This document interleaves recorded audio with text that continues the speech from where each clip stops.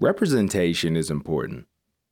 Handy-capable people need Daredevil, the financially downtrodden need Robin Hood, and neurodivergent people aren't any different.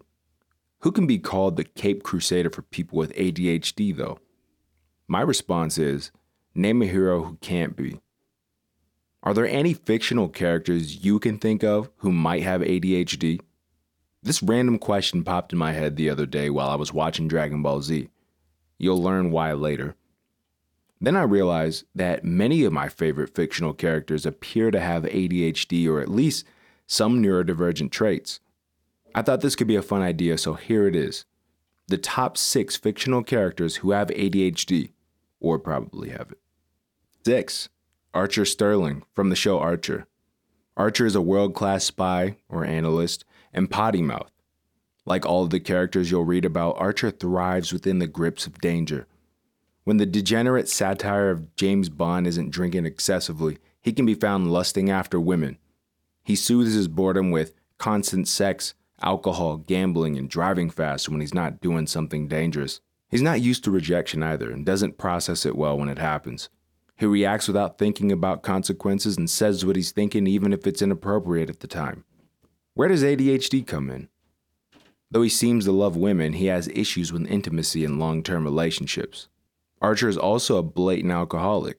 Alcoholism and addiction are common comorbidities. Number 5. Alan from The Hangover. Alan's the most entertaining character in the Hangover movies, by far. From the earliest scenes in the film, he's noticeably different from other characters. Alan always seems to be off in his own world.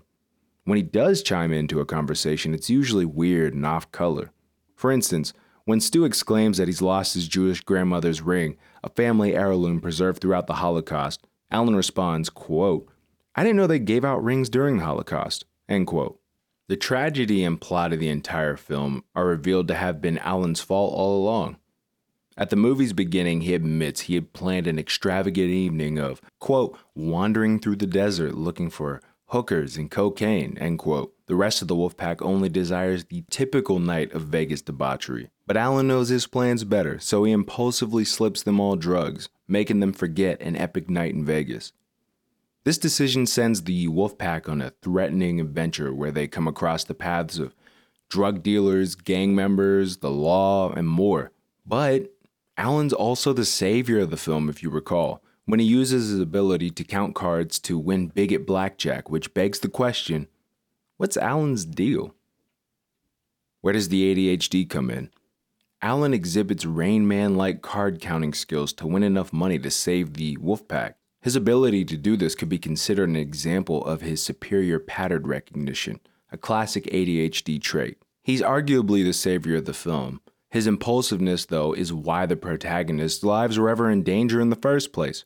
Remember when he proposes they all become blood brothers, then slits his hand open with a pocket knife just before they have the time to even accept his odd offer? Did I mention this was before they even started drinking? This could be linked to ADHD and its impulsiveness. Alan also seems to suffer from something called rejection-sensitive dysphoria, which is linked with ADHD. RSD is defined as extreme emotional sensitivity and pain triggered by the perception that a person has been rejected or criticized by important people in their lives. Notice how Alan becomes upset to tears almost, in a childlike fashion, anytime his Wolfpack brothers become upset with him. He even clings to Phil and emulates some of his behaviors, like wearing his same aviator sunglasses. It seems like deep down he desperately just wants to be loved and accepted. Rejection-sensitive dysphoria is one of the examples of how ADHD can add depression as well and other mood disorders. Number 4, Bart Simpson from The Simpsons. Before South Park debuted, The Simpsons was the only cartoon besides Beavis and Butthead that I wasn't allowed to watch as a kid. Remember all those classic schemes? Like when Bart randomly stole the head of the town founder's statue? Bart once confronted his school bully by converting his fellow students into a well-organized army of bully hunters that he was the general of. Yet, his teacher still called him an underachiever. Bart Simpson is often simply known as a bad kid who always gets into trouble, which is why I kind of liked watching the show. I admit it, I tried to emulate some of his behaviors by taking up cursing early and keeping a slingshot in my back pocket. However, Bart isn't just a bad kid. Some of his delinquencies are just the result of symptoms of neurodivergence. So where does the ADHD come in? Bart is diagnosed with ADHD in the episode Brother's Little Helper after he floods the school gymnasium. Then his behaviors kind of start to make sense. He's got several classic ADHD superpowers and areas to improve. For one, Bart never studies for tests and is failing multiple classes, which could be linked to the ADHD symptom, poor academic performance. Bart may be charming, but let's face it, he's a tiny bit of a delinquent, which could also be linked to the ADHD symptom of behavioral problems. Given all the negative things that seem to be surrounding Bart, he shows random bursts of hyperfocus and intelligence when he wants something. Classic hyperfocus. He's an advanced firearms expert for one. This is exhibited in the episode where he goes to military school. In another episode, he hijacked a tank and blew up an MLB satellite in one shot. He's also fluent in many languages and even learned Japanese in a matter of hours. This could be linked to the ADHD symptom of hyperfocus. Number 3, Goku from Dragon Ball and Dragon Ball Z. This one is almost way too easy. Goku from the Dragon Ball series is the strongest fighter in the universe, and he's defeated world-destroying opponents with his bare hands. He is also an obvious neurodivergent of some sort. I say ADHD in particular because he's hyperactive, forgetful, lacks adherence to social constructs, and is risky and spontaneous. The entire show is built upon his obsessive hyperfocus on being, quote, strong, whatever that means.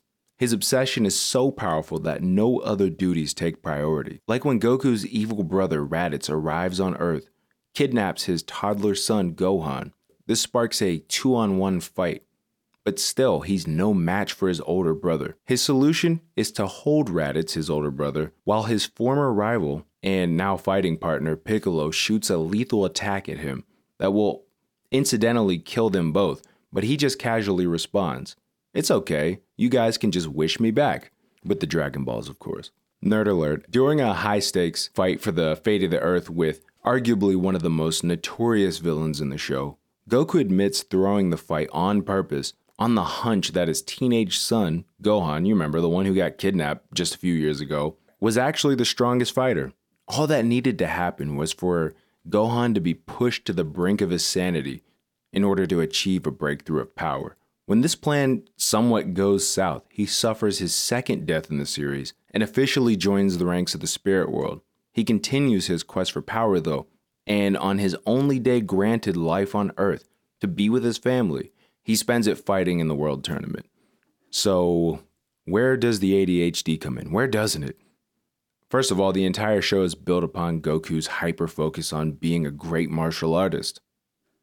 While Goku's at home, he seems bored and negligent about his parental responsibilities, and kind of childlike, really. And once Goku decides he's going to do something, it's hard to ever stop him, not even parental responsibilities. This can be linked to how ADHD can affect parenting.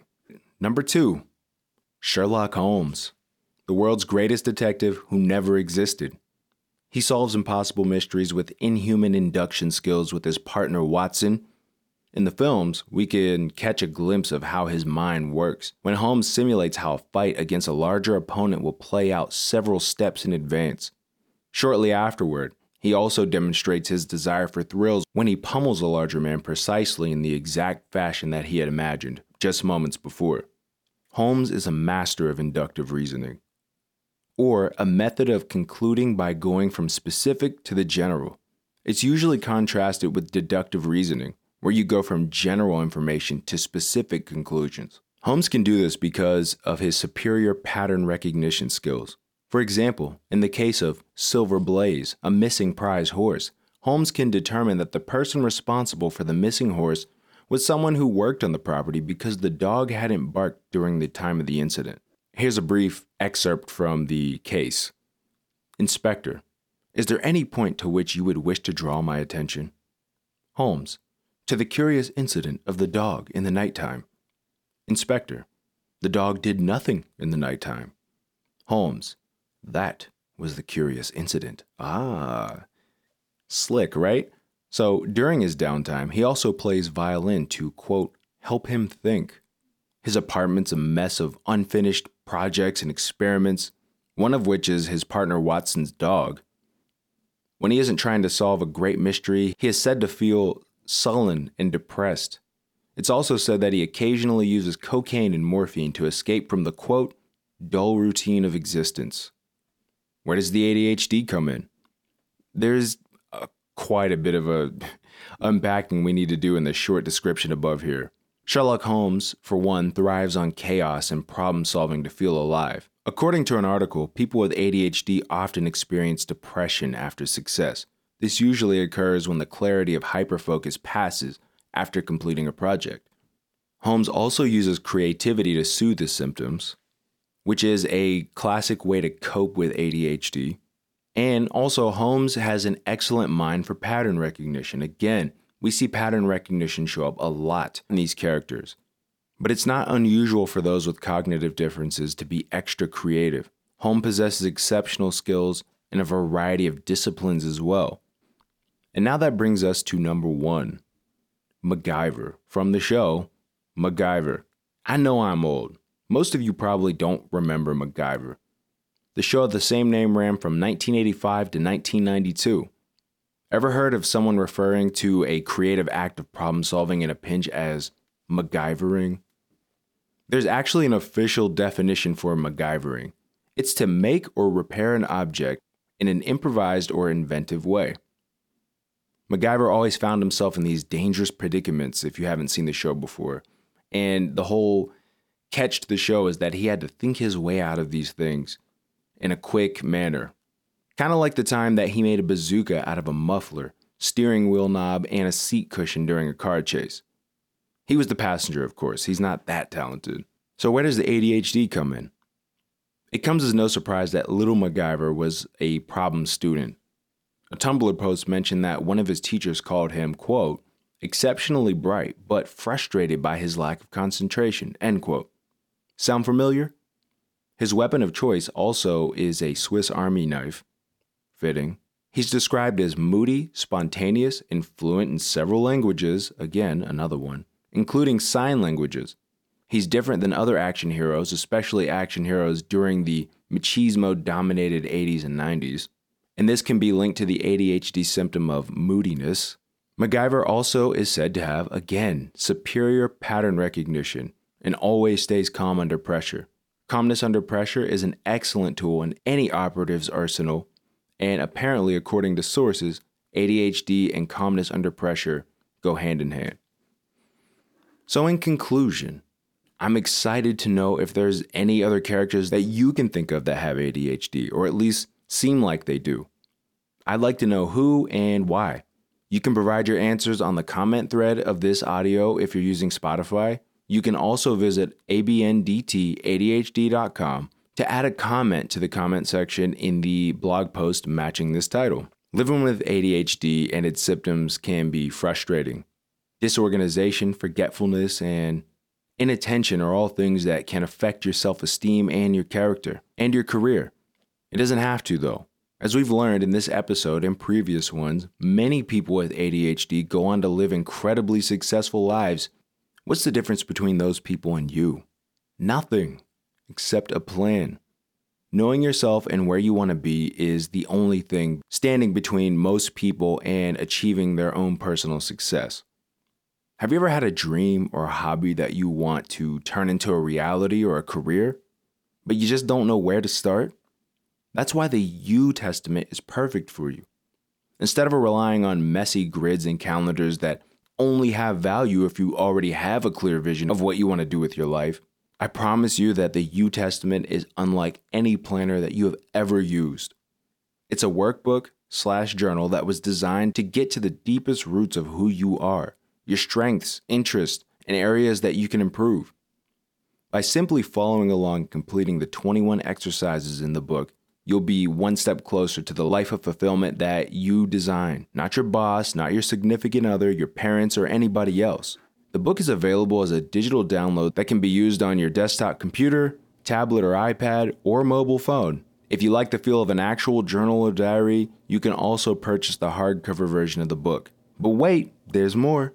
If you're like me, I love audiobooks and podcasts. Chances are you do too if you're listening to this. I find that my ADHD brain can focus more if I can listen to content.